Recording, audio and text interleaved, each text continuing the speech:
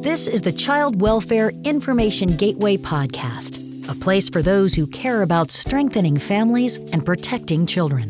You'll hear about the innovations, emerging trends, and success stories across child welfare, direct from those striving to make a difference. This is your place for new ideas and information to support your work to improve the lives of children, youth, and families. Have you ever spent time in another country, especially time away from the tourist areas? You'll notice things are just done differently. The way people interact or express themselves, what they may value, their family and community structures. And of course, they're all shaped by a different history. Now, things like that may be different from what we're used to, but that clearly doesn't mean they're wrong. And most of the time when we're traveling, we accept that. Okay, with that in mind, I'd like you to think now about the indigenous communities here at home, the native tribes and nations we share this continent with. They have a history different from most of us, different family structures, and how communities interact. Yet, over time, the approach that child welfare agencies have typically taken when working with Native communities did not take those differences into account, and many times viewed those differences as harmful and things to be corrected or even eliminated. And those actions themselves caused harm that's impacted generations of indigenous families. Welcome into the Child Welfare Information Gateway podcast, everyone. Tom Oates here. We're talking about engaging indigenous families and communities in this episode, and we're joined by two members of the National Native Children's Trauma Center, Kimmy Wynn Hummingbird, a training and technical assistance specialist, and Alan Rabideau, the center's youth and family engagement specialist. Now, together, Kimmy and Alan have nearly 50 years of experience working with children, youth, and families. They're both intimately familiar with ICWA, the Indian Child Welfare Act, and both bring their own lived experience to increasing service providers' ability to respond to the trauma-related needs of American Indian and Alaska Native children and youth in culturally appropriate ways. Now, you can visit the National Native Children's Trauma Center at nnctc.org.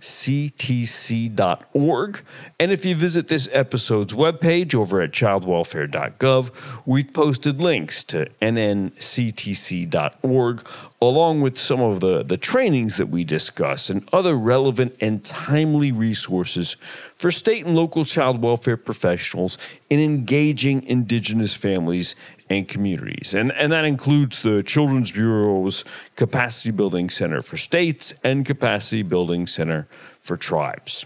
So this conversation really opened up some insight into child welfare's history with Native communities, but more importantly, provides great guidance from Kimmy and Alan for state and local caseworkers and agencies on working best with tribal nations. And that primarily revolves around being humble and respecting and accepting the differences to work with indigenous communities. Okay, let's get to it. Our conversation with Kimmy Wynn Hummingbird and Alan Rabideau from the National Native Children's Trauma Center, here on the Child Welfare Information Gateway podcast. Kimmy and Alan, welcome into the Child Welfare Information Gateway podcast. And Kimmy, I'll start with you. A lot of times when child welfare agencies are interacting or consider interacting with indigenous populations, ICWA comes to mind first. I'd like to back up a little bit and ask you to give me a sense of why ICWA itself isn't exactly one size fits all when it comes to Native American communities and nations. Sure, yes, and thank you for asking that. There are 574 federally recognized tribes and many other state-recognized tribes across the United States. It's important to remember that they are all sovereign nations with different cultures and traditions. These tribes have the distinction of being nations within a nation. Each government has services and programs geared toward their communities to meet their needs. I've had the honor of working with many different Indian child welfare programs, and each of them are vastly different. Not better, not worse, just different. It's not uncommon for tribal employees to wear many different hats, engaging with many families to assist them in their journey. So each program is different, each tribe is different, each setup is different. The way that they respond to their children in care will be different as well. And of course, they're their own government, so they have the ability to do that and to dictate how they operate. Of course, that also means you mentioned traditions and cultures and how families interact. So then what does this mean for, I guess, the phrase that we always talk about, cultural competency, for cultural competency guidance and training when it comes to indigenous populations? If ICWA isn't one size fits all, can we say the same thing about diving into what folks would consider a cultural competency approach? Absolutely. There is no one-size-fits-all approach to collaborating with tribes. But if I could offer some tips to walk alongside them, some would be do your homework first. Keep in mind that it's not their responsibility to educate you on their culture or how their government functions. A start might be learning about their services through a governmental ran website. If there's none, call the nation itself and connect with the cultural preservation program. It's important to know that there are many different possibilities to the makeup of their leadership. Some common titles include having a chief, a president, or a governor, or they may be led by a council. And all of these leaders may be elected in a formal election process or named by the community. So there are so many different possibilities. That's why it's important to learn about them. Also, be honest and transparent in your relationship with our communities. Do what you say you're going to do when you say you're going to do it. Understand that a relationship won't develop overnight. You have to put in the work. There's a long history of outside influences coming into our communities, telling us they know what's best for us and for our children, when in actuality, they didn't. Many tribes have some amazing programs already in place within the community that can surround the family with culturally appropriate services. Tap into them to assist the family. Yeah, there's a point I definitely want in our conversation to dive into, kind of the historical actions taken against, shall we say, nations. And also, I want to make sure agencies and those folks working within child welfare agencies kind of understand how to work with all of those various partners within a nation, not only tribal child welfare, but courts, law enforcement, and other agencies. But first, I think you mentioned it before, do your research, do some homework, right? And so child welfare professionals may have some idea of what they think they're getting into, or at least their idea of what a stable family looks like, or what a situation of danger or change may look like to them. But when they walk into a different nation with a different set of cultural identities and traditions, there can be some misunderstandings. And I'd love for you to be able to get a sense, if you can, on some of the main misunderstandings child welfare professionals may have about some of the customs within tribal communities and nations, especially when we start talking about like child rearing and prevention and where strengths are actually being applied that may be misunderstood by somebody coming in with a different lens. Yes, sir. Absolutely. And again, there are many different aspects to child rearing depending on the tribe. One thing to keep in mind is that tribes can be matrilineal or patrilineal. For instance, my tribe, the Muskogee Nation, we're matrilineal. Therefore, our children get our clans from their mothers, and traditionally, if a son were born into the family, the maternal uncles played a large role in guiding the young man into adulthood. So a non-tribal child welfare worker may think that a father deferring to the maternal family in matters involving his son may be a red flag to his parenting skills, when in actuality, it's a cultural bias. Child rearing has always had a communal approach in tribal populations. Today, it's not uncommon to have multi-generational households. If there's a need for childcare, someone within the household can meet that need.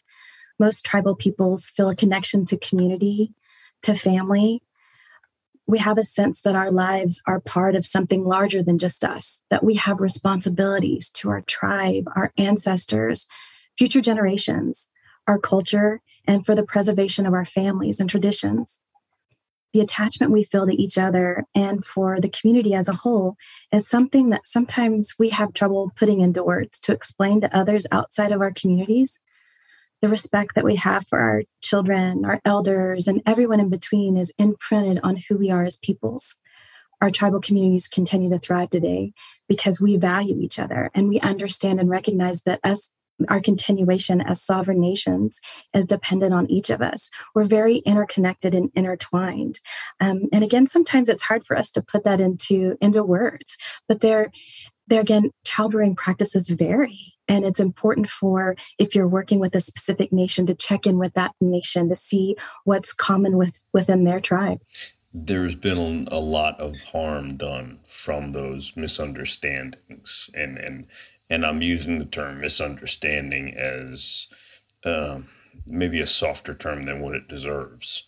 But over history, child welfare and native populations have not had a great history at all. There's been tremendous trauma. And Alan, I'd ask you this to kind of go back in time for me and maybe highlight some of those major historical trauma actions and the impacts that they've had that may be shared across Indigenous communities that child welfare professionals of today may not be aware of. Yeah, thank you, Tom. I don't know if it's so much people are not aware of, because I think you'll hear a lot of professionals say, "Oh, we've already heard this. We've heard about historical trauma in the tribes." Like that's old news. When in matter of fact, that's still not old news. Like we still have to continue as tribal people to bring that to the forefront, because it still has impacts today, and that's why we refer to it as not only historical, but intergenerational trauma, because it still, impacts us today. So it's not old news. So, things like forced, our children being removed from our lands, to be forced into boarding schools, to no longer speak their language, to no longer practice their culture. My mother was a product of a boarding school, situation. So that impacted me as a young man growing up.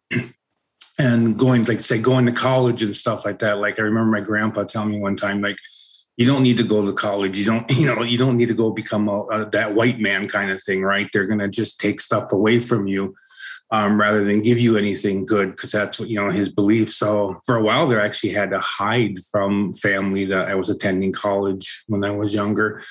So then, of course, that's going to have impact now on me and how I parent, my values and attitudes towards things like, higher education and stuff like that.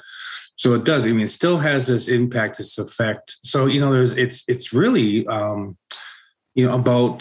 it's just the difficulty is building trust. It's really, you really have to go above and beyond, what can I do or say so that these people understand that you're there for, you really want to help. Like you're not there to, change them or take anything away from them, like their language or their culture, but you really want to see them do better. So, make that concerted effort in the beginning to let them know that you're really there about, helping them. And that's your main goal. It's not about changing them. It's not about telling them that they're wrong in any way that they do things, but except, you're there to help support them to meet whatever needs they may have.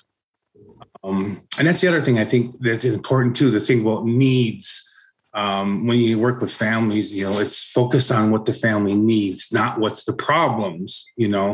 Our cultures, our languages, for most tribes I've worked with over the years, they're strength-based. Our languages are what they call strength-based. So there's no way to say anything bad about somebody, right? So you can say, the worst you can call them, I think, and I was taught in our culture, the worst you can call them is a dog on the mush, right? There's just no way to say anything back because we don't have that language to say that. So, coming in, it's really focusing on the strengths first and and really looking at the needs and just not dwelling on the problems, the problems here of alcoholism, the problem here of the rest of our, that's not the focus. The focus is, housing, food, employment, people feeling secure and be able to meet their needs. So when it comes to those professionals that are engaging with families, and you talked about not only trust, but providing the family with what they need, where's the bridge, or maybe where's the disconnect to what maybe the average child welfare professional perceives as a need versus what the tribal community itself actually needs?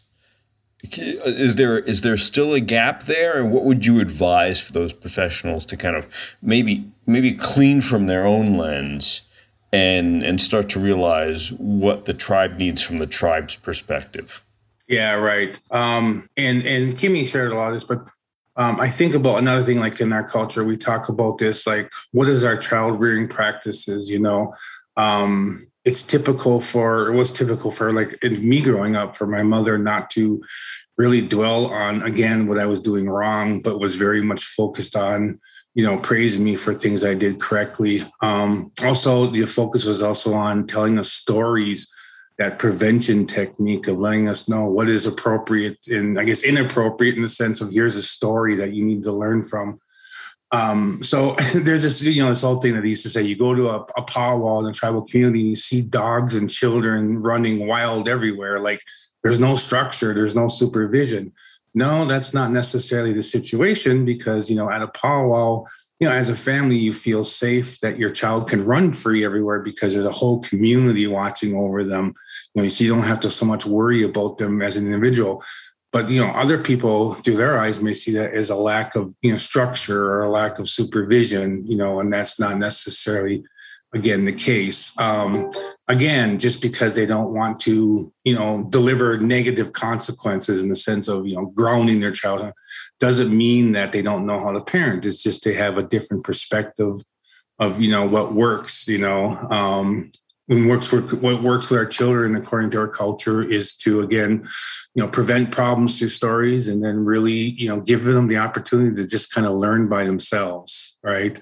Growing up, I felt lucky as a child because my friends and, I'd hang out with my friends. Like they couldn't cross the highway, but accordingly I could. It wasn't that my mother wasn't concerned about my safety, but it was just more of, she gave me plenty of opportunity to just kind of experience things on my own. Right.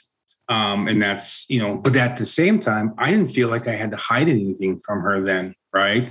I could ask her for permission to sneak out of the house one night because, that's just the relationship we had. I never felt like I had to hide anything from her because she never, like I said, got angry. I mean, there was times, I'm sure I was a kid, so I pushed her limits, I'm sure, but, but yeah, no, she never really said she got angry with me. So the relationship there was that I could, tell her just about anything.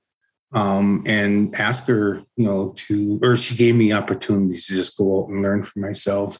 So that's just a good examples of child rearing in our communities. Yeah, those are great examples. One about open communication, where teenagers and parents may not always have that kind of open communication, but also kind of a family or a kind of community raising a child. Like you mentioned, at a powwow, it's not like no one's looking after the children when everybody is, and you've got the entire group there, and everyone's taking, a level of responsibility, where somebody coming from the outside may perceive that as there's no supervision when there's actually group supervision. So along those lines, and Kimmy, you mentioned some off the top. Alan, you did the same, and I'll open this up for the both of you. Of starting, what are those kind of key takeaways or key pieces of guidance that you find yourself giving to child welfare caseworkers and agencies in how they not only approach, but also how they view engaging with Indigenous families and communities? I always tell them, first and foremost, be humble. Be humble in your approach. Acknowledge that you have a lot to learn from their community. Take your cues from them and ensure that your approach is genuine and sincere. You should always provide them with a safe space to work in, but also recognize that you are not the one who determines whether that space is safe or not. They determine the safety. It's not by your standards, it's by theirs. Make every effort to operate with transparency and maintain trust with everyone. Families know what works with them, right? Service providers can support that by listening to their voice and following their lead. Clients who are supported in shared decision-making and goal setting will have a more positive response to the service. Ensure that the individual's strengths and experiences are recognized and built upon. It's important also to understand that trauma-informed care or cultural humility is not about a curriculum that you can incorporate from A to Z. It's about your mindset, right? It's about your approach. It's about your ability to recognize that you need to approach in a different way, or there's a different need to the family, and how can I best meet that family's needs, meet them where they are, and get the family what they need. Some of the protective factors, I know Alan talks about this, that tribes highlight when working with their families is their connection to culture. It can provide a strong sense of belonging, empowerment, and definitely use their resources. And, I just want to kind of piggyback on what Alan said earlier. Our trauma histories absolutely have an effect on the way that we parent our children today, because I know he mentioned the boarding school era, but looking back on that, big picture is that our children, some as young as 3 and 4 years old, were forcibly removed from their families and taken away, some of them in handcuffs, to facilities that where they lost all sense of who they were, what their identity was. And that was, Colonel Pratt's, that was his motto, right? Let everything that is Indian within you die. Kill the Indian and save the man. That was the intent of boarding schools, right? To make every effort to squash that out of us. And, it's unfortunate that our relatives face that severe abuse. But in turn, bigger picture is that those children, whenever they aged out of school or were able to return, some returned to their community, some did not, they were then potentially became parents, right? But how could they, as children who have never seen a positive parent-child relationship or had positive adult role models or seen those relationships, how could then they be expected to parent, right? And taking them away from that communal love that they always grew up with, that was always a sense of who they were, and then stripping that from them and then just expecting them to be perfectly fine. I mean, that's unbelievable to think today that was happening, but that absolutely happened to our relatives. And if we're looking at even bigger picture, is that Alan and I are here today because our relatives endured. They survived. I can't even imagine the unspeakable abuse that they survived. But we owe it to our ancestors and their ability to be resilient. If I could jump in there, I think you said, key takeaways. I think another thing that it's becoming of great value, especially particularly in the behavioral health world, is we talk about this idea of peer supports, utilizing people with that lived experience. So I think too, as a worker, entering a home, if you have the resources to hire families that's been through the system to kind of walk along with you, particularly even that first contact, that's going to make the family, that you're walking into more comfortable seeing that you have somebody from their community at your side, that already trusts you, that, benefited from your help, go into them for the first time and let them be there to help you. Because, that we're calling it peer supports, but this idea that people with lived experience, they've been through it, so they know, kind of like what worked and what didn't work. And, but at the same time, there's something therapeutic about a person that's been through it, being able to eventually give back, to their community. Like, why did I have to have a child with behavioral health issues kind of thing? Like, here's an opportunity to kind of say, this was an opportunity for you now as a parent to go out and teach other parents what it's like to raise children with, emotional, behavioral issues like that. So, utilizing, peer supports, I think, is an important thing to add to that. There's a place of walking in, recognizing that you're not the expert on everything. And Kimmy, you've actually said it twice about being humble and asking questions out of curiosity and learning, and then apply what you've learned based on what you've gathered and how this community operates. And yeah, Alan, you're exactly right about there is a greater focus right now on not only engaging those with lived experience at maybe the tactical level or for a review, but really throughout your process. And potentially not only can those folks work with the child welfare caseworkers in their engagement with a family, but also throughout the nation itself. And so this kind of leads to something, Kimmy, you had highlighted earlier that I wanted to touch base on, because it's not just tribal child welfare interaction. So I'm curious to what you think about when it comes to those, state and local child welfare agencies and how they work with their partners across tribal child welfare, tribal courts, tribal law enforcement, and other agencies. Do those approaches change, or are there key highlights you'd want to make sure that folks understand? Yeah, I think it's important for, like we mentioned earlier, that it's that they're not the experts here, right? We have for many years, and I want to go back. I think I misspoke. I think I may have called him Colonel Pratt. I think he's actually General Pratt made those statements. But it's important that we recognize that, and we were talking about this earlier this week, that it's my understanding, and Alan, you might have some more input on this as well too, that honestly there's not, in most tribal languages, there's not really a word for justice. That because there wasn't really necessarily a need to have one.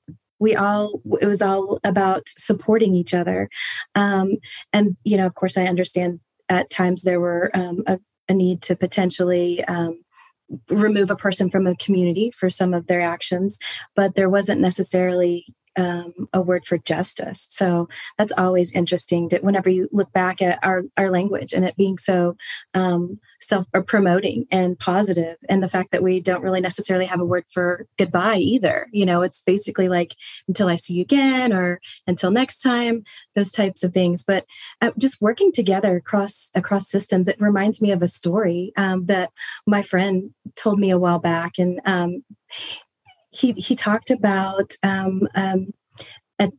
a conjoined investigation between a state child welfare agency, tribal child welfare agency, and then local law enforcement. There had been a referral on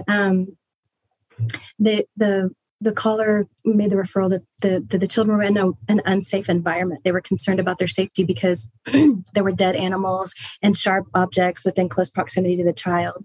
So all three of those entities went out to the home together and were there at the same time. They witnessed the same thing. And he spoke of the reports, though. That's what is so just interesting, just different perceptions. The state child welfare worker, her report talked about, she was concerned for the safety of the children.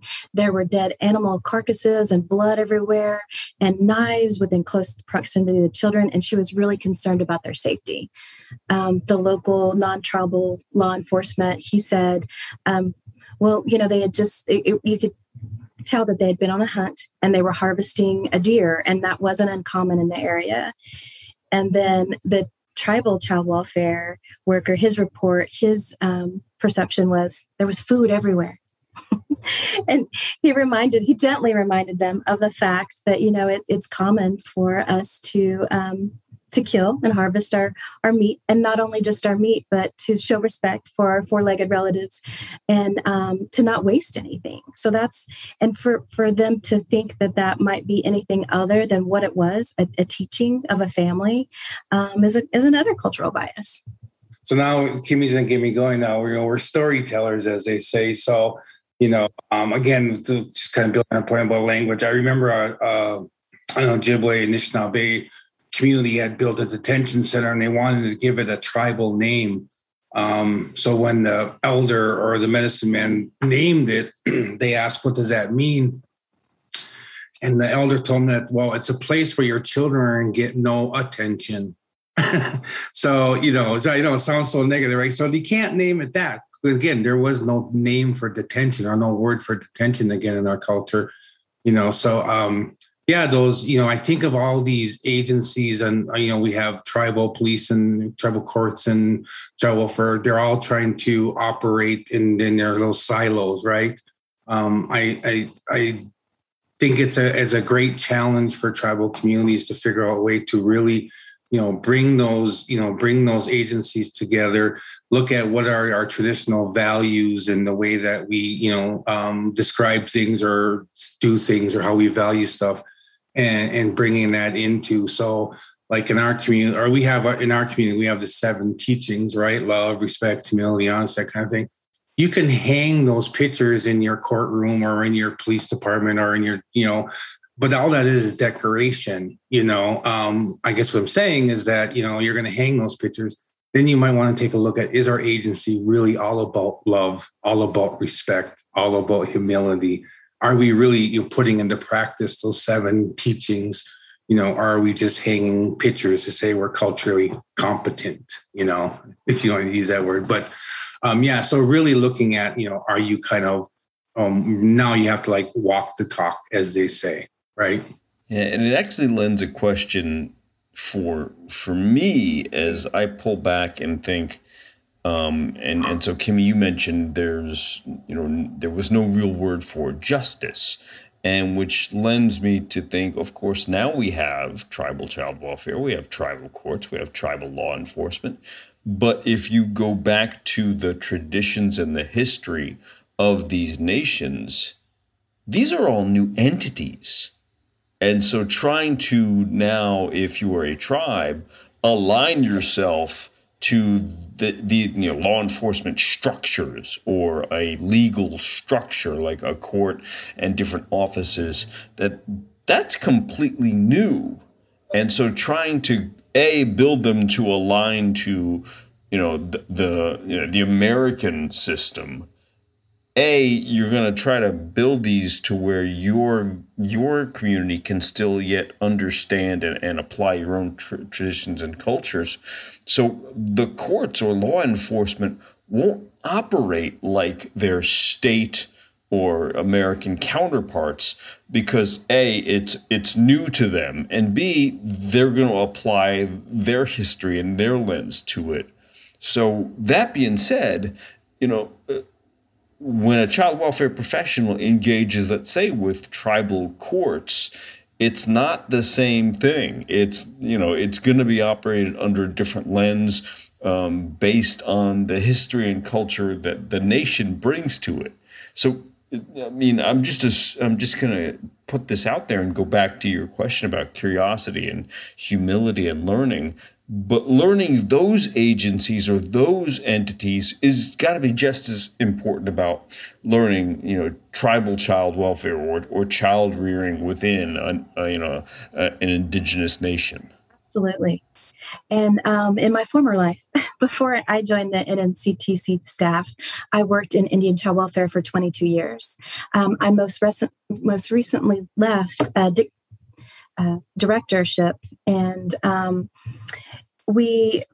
whenever I became the director of that program, the policy and procedure that we had was very minimal. And that was some of the conversation that my leadership had said, we need policy and procedure. We need policy and procedure. But my thought was, I don't think my vision at that time, whenever I was there, is that I didn't want to be policy driven, right? I wanted to be family focused, community focused. Is there a need for certain policy and procedure? Absolutely. Does it need to be 600 pages worth? No. I think there need to be some very some guiding principles that help your team there at Indian Child Welfare Programs relay the vision of the community as a whole and the leadership, whether it's and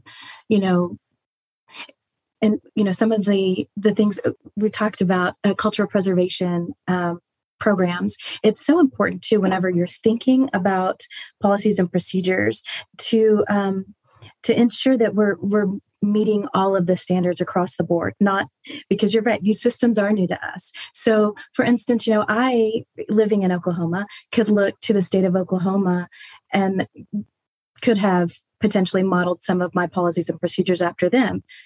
That wasn't the role that I wanted to take back and whenever I was there. So we went a different way. But with that being said, there are some requirements to receive federal dollars, right? Because some of the support that we get to support those programs comes from the feds. So there are some requirements that we have to meet, and specific to if we're a 4B tribe or a 4E tribe. So there are some things that we had to have within policies and procedures. But it's very important that people outside of tribal nations know and acknowledge that fact, that we are our own sovereign entity. We have the right to govern our citizens the way we choose to. The community members, we can develop a policy and procedure specific to whatever we feel is important at that time.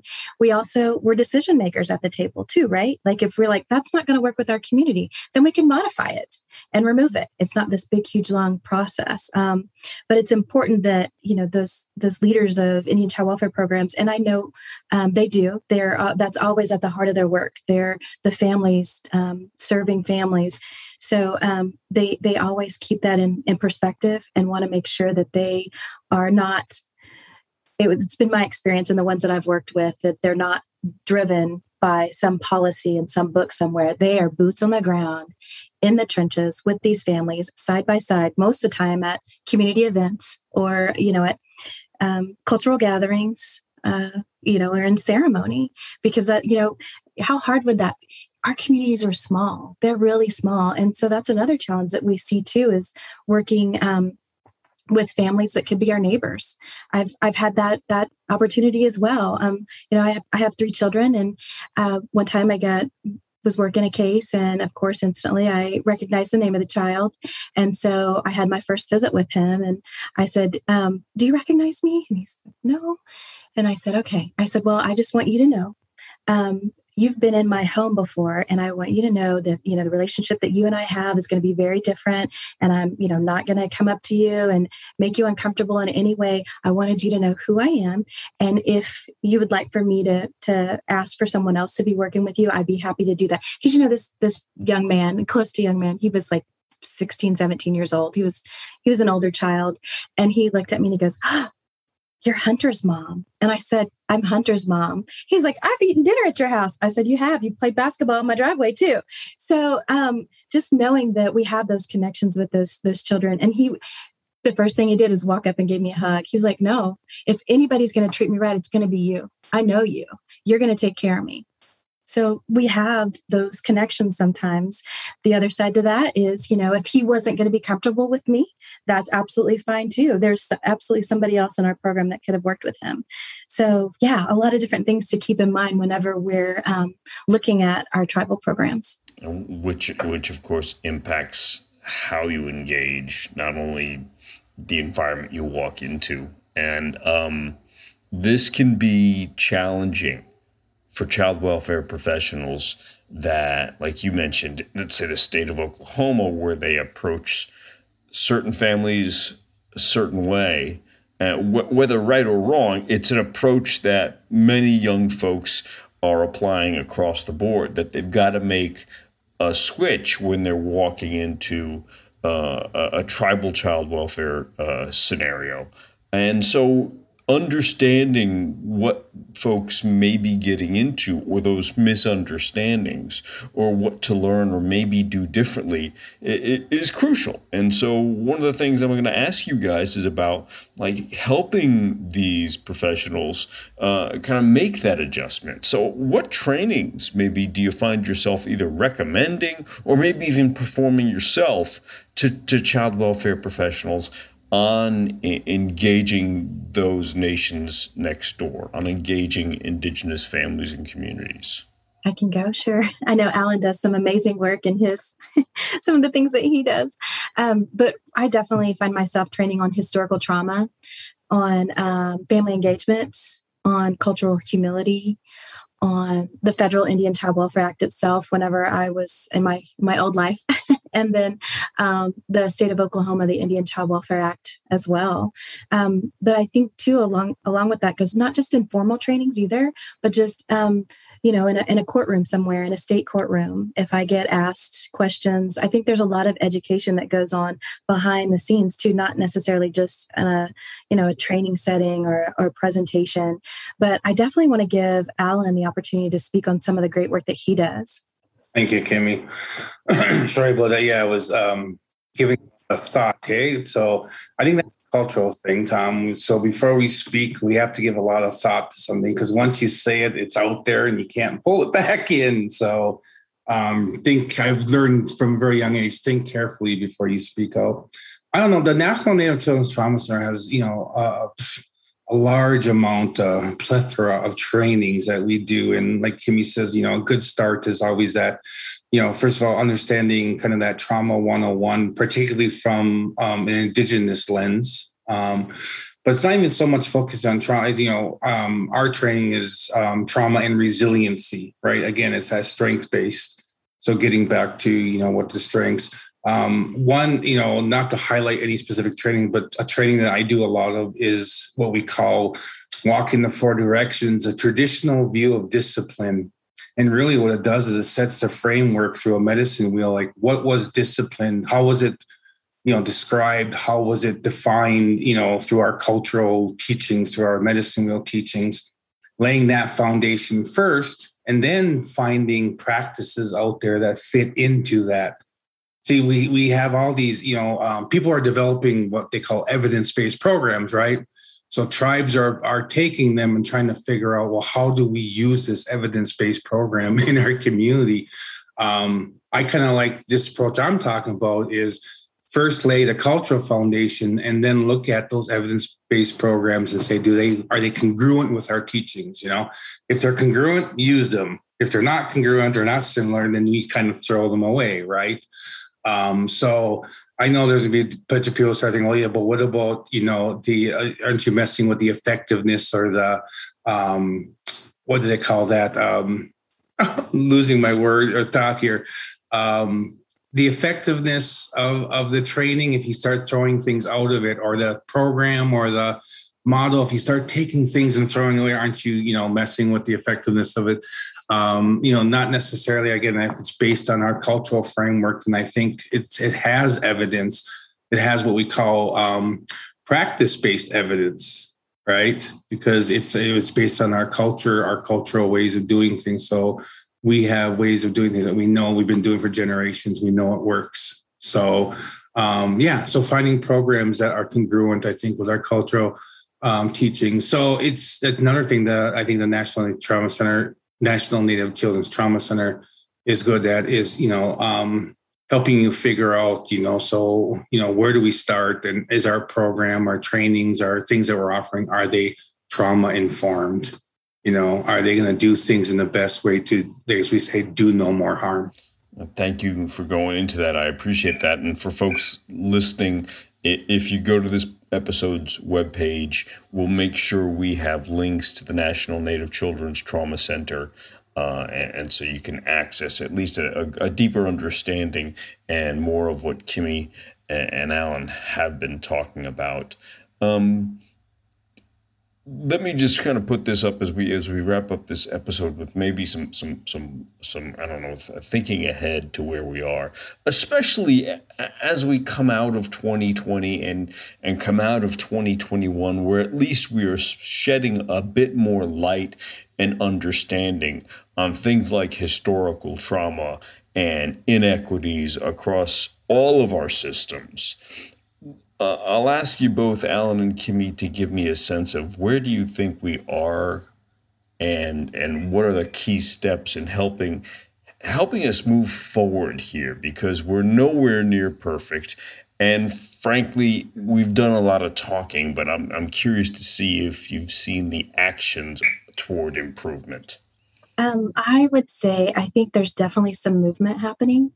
And I know we mentioned the boarding school era earlier, and I know that Secretary Haaland has recently made the statement that they're going to start an investigation of the U.S. boarding schools now, because of course we all know we've heard those stories for so long in our communities about the children who never came home, and unfortunately that didn't really get a lot of kind of outside of our tribal communities. There weren't a lot of people that even listened or were interested in hearing about it until the summer, whenever in Canada, whenever that movement started up there and the investigations that were going up there. And I've heard, I think the last number I heard, that there were more than 6,000 children that had been returned home. And so I know that that's huge for tribal nations right now. And whenever the investigation starts in the United States, I think it's going to be really bittersweet, because again, we'll have the opportunity to know that our voices are being heard, and we've known that those children were missing and that they didn't come home. But it's also going to be traumatic, because our children will be finally returning to us. And even though, like we talked a little bit earlier about historical trauma and the effects today, even though those babies, those children are just being unearthed, their unmarked graves are being unearthed now, that wound is fresh. We recently, on the 30th, we honored the boarding school survivors. We celebrated the ones that came home, and we mourned the ones who didn't.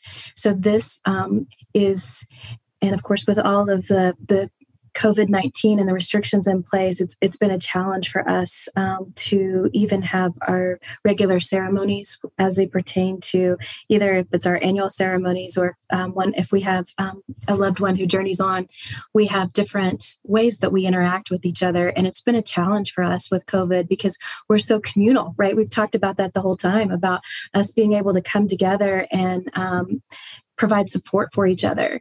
But I do think that there is a movement now happening that's shedding some light on it. I hope that it continues. I hope that it takes on an even bigger light. And I hope that there is an extended hand to sovereigns across the country to be able to openly share their stories and be given that platform. And you today, honestly, giving us one is very helpful. So thank you for allowing us to have this platform and to amplify our voices. Yeah, I think there's a movement. Does there need to be more? There does, but I understand the baby steps, right? So yeah, that's what I think. Alan? Yeah, for me, where we're going, I'm thinking, I have to say this because of the work I've been doing for the last 20 some years, and for this last 3 years with the National Native Children's Trauma Center. I'm all about that, again, that peer support, that getting the voice of people with that lived experience. In other words, if you want to know what's going to work, ask them, what works, what works for you, what works for your family. We have some young people that would love to be able to share their stories and, have opportunity to take on some leadership roles to help develop and deliver effective programming for our community. So, again, pull the people in with the lived experience, because they're the ones that'll tell you, they don't care about bureaucracies or funding or any other thing. They'll tell you the way it is, and this was what will work, and you just have to figure out then how to do it, right? Guys, thank you for telling us the way it is, and for sharing your time and your expertise with us and with those listening and those current and future professionals. Kimmy Wynn Hummingbird and Alan Rabideau, I thank you guys so much for spending the time here with us on the Child Welfare Information Gateway podcast and sharing your expertise and your insight with us on such an important topic. Thank you for having us. Yeah, Debbie and Chimigwich for having us here. So a reminder, for more on the specific trainings that Alan and Kimmy mentioned, just head on over to this episode's webpage on childwelfare.gov and just search podcasts. We'll have links to the National Native Children's Trauma Center, or you can visit their site at nnctc.org and see for yourself. We'll also have links to the Capacity Building Center for Tribes. Now, if you have not heard of the Center for Tribes, It collaborates with American Indian and Alaska Native nations to help strengthen tribal child and family systems and services to nurture the safety, permanency, and well-being of children, youth, and families. Now, the Center for Tribes Tribal Information Exchange is a really deep resource for tools and resources. And while they're developed for tribal child welfare professionals, it is a great resource for state and local professionals to learn more about their neighbors and deepen their understanding of their culture and needs. Plus, we'll have links for resources from Information Gateway and the Capacity Building Center for States on things like the Indian Child Welfare Act and other trainings supporting state and tribal partnerships. So, hey, if you like what you're hearing here on the Child Welfare Information Gateway podcast, you can subscribe and get new episodes each month. The Information Gateway podcast is available on Apple Podcasts, Spotify, Google Podcasts, Stitcher, and SoundCloud. We're really thankful for the growing number of you taking the time to listen to the lessons, experiences, and takeaways that we get to share with you from across the child welfare field. So many thanks again to Kimmy Wind Hummingbird and Alan Rabideau from the National Native Children's Trauma Center for their time and their willingness to share those lessons and experiences with us and with you here on the Child Welfare Information Gateway podcast. For now, we'll talk to you next month. I'm Tom Oates. Have a great day. Thanks for joining us for this edition of the Child Welfare Information Gateway podcast. Child Welfare Information Gateway is available at childwelfare.gov and is a service of the Children's Bureau, U.S. Department of Health and Human Services, Administration for Children and Families. The views and opinions expressed on this podcast do not necessarily reflect those of Information Gateway or the Children's Bureau.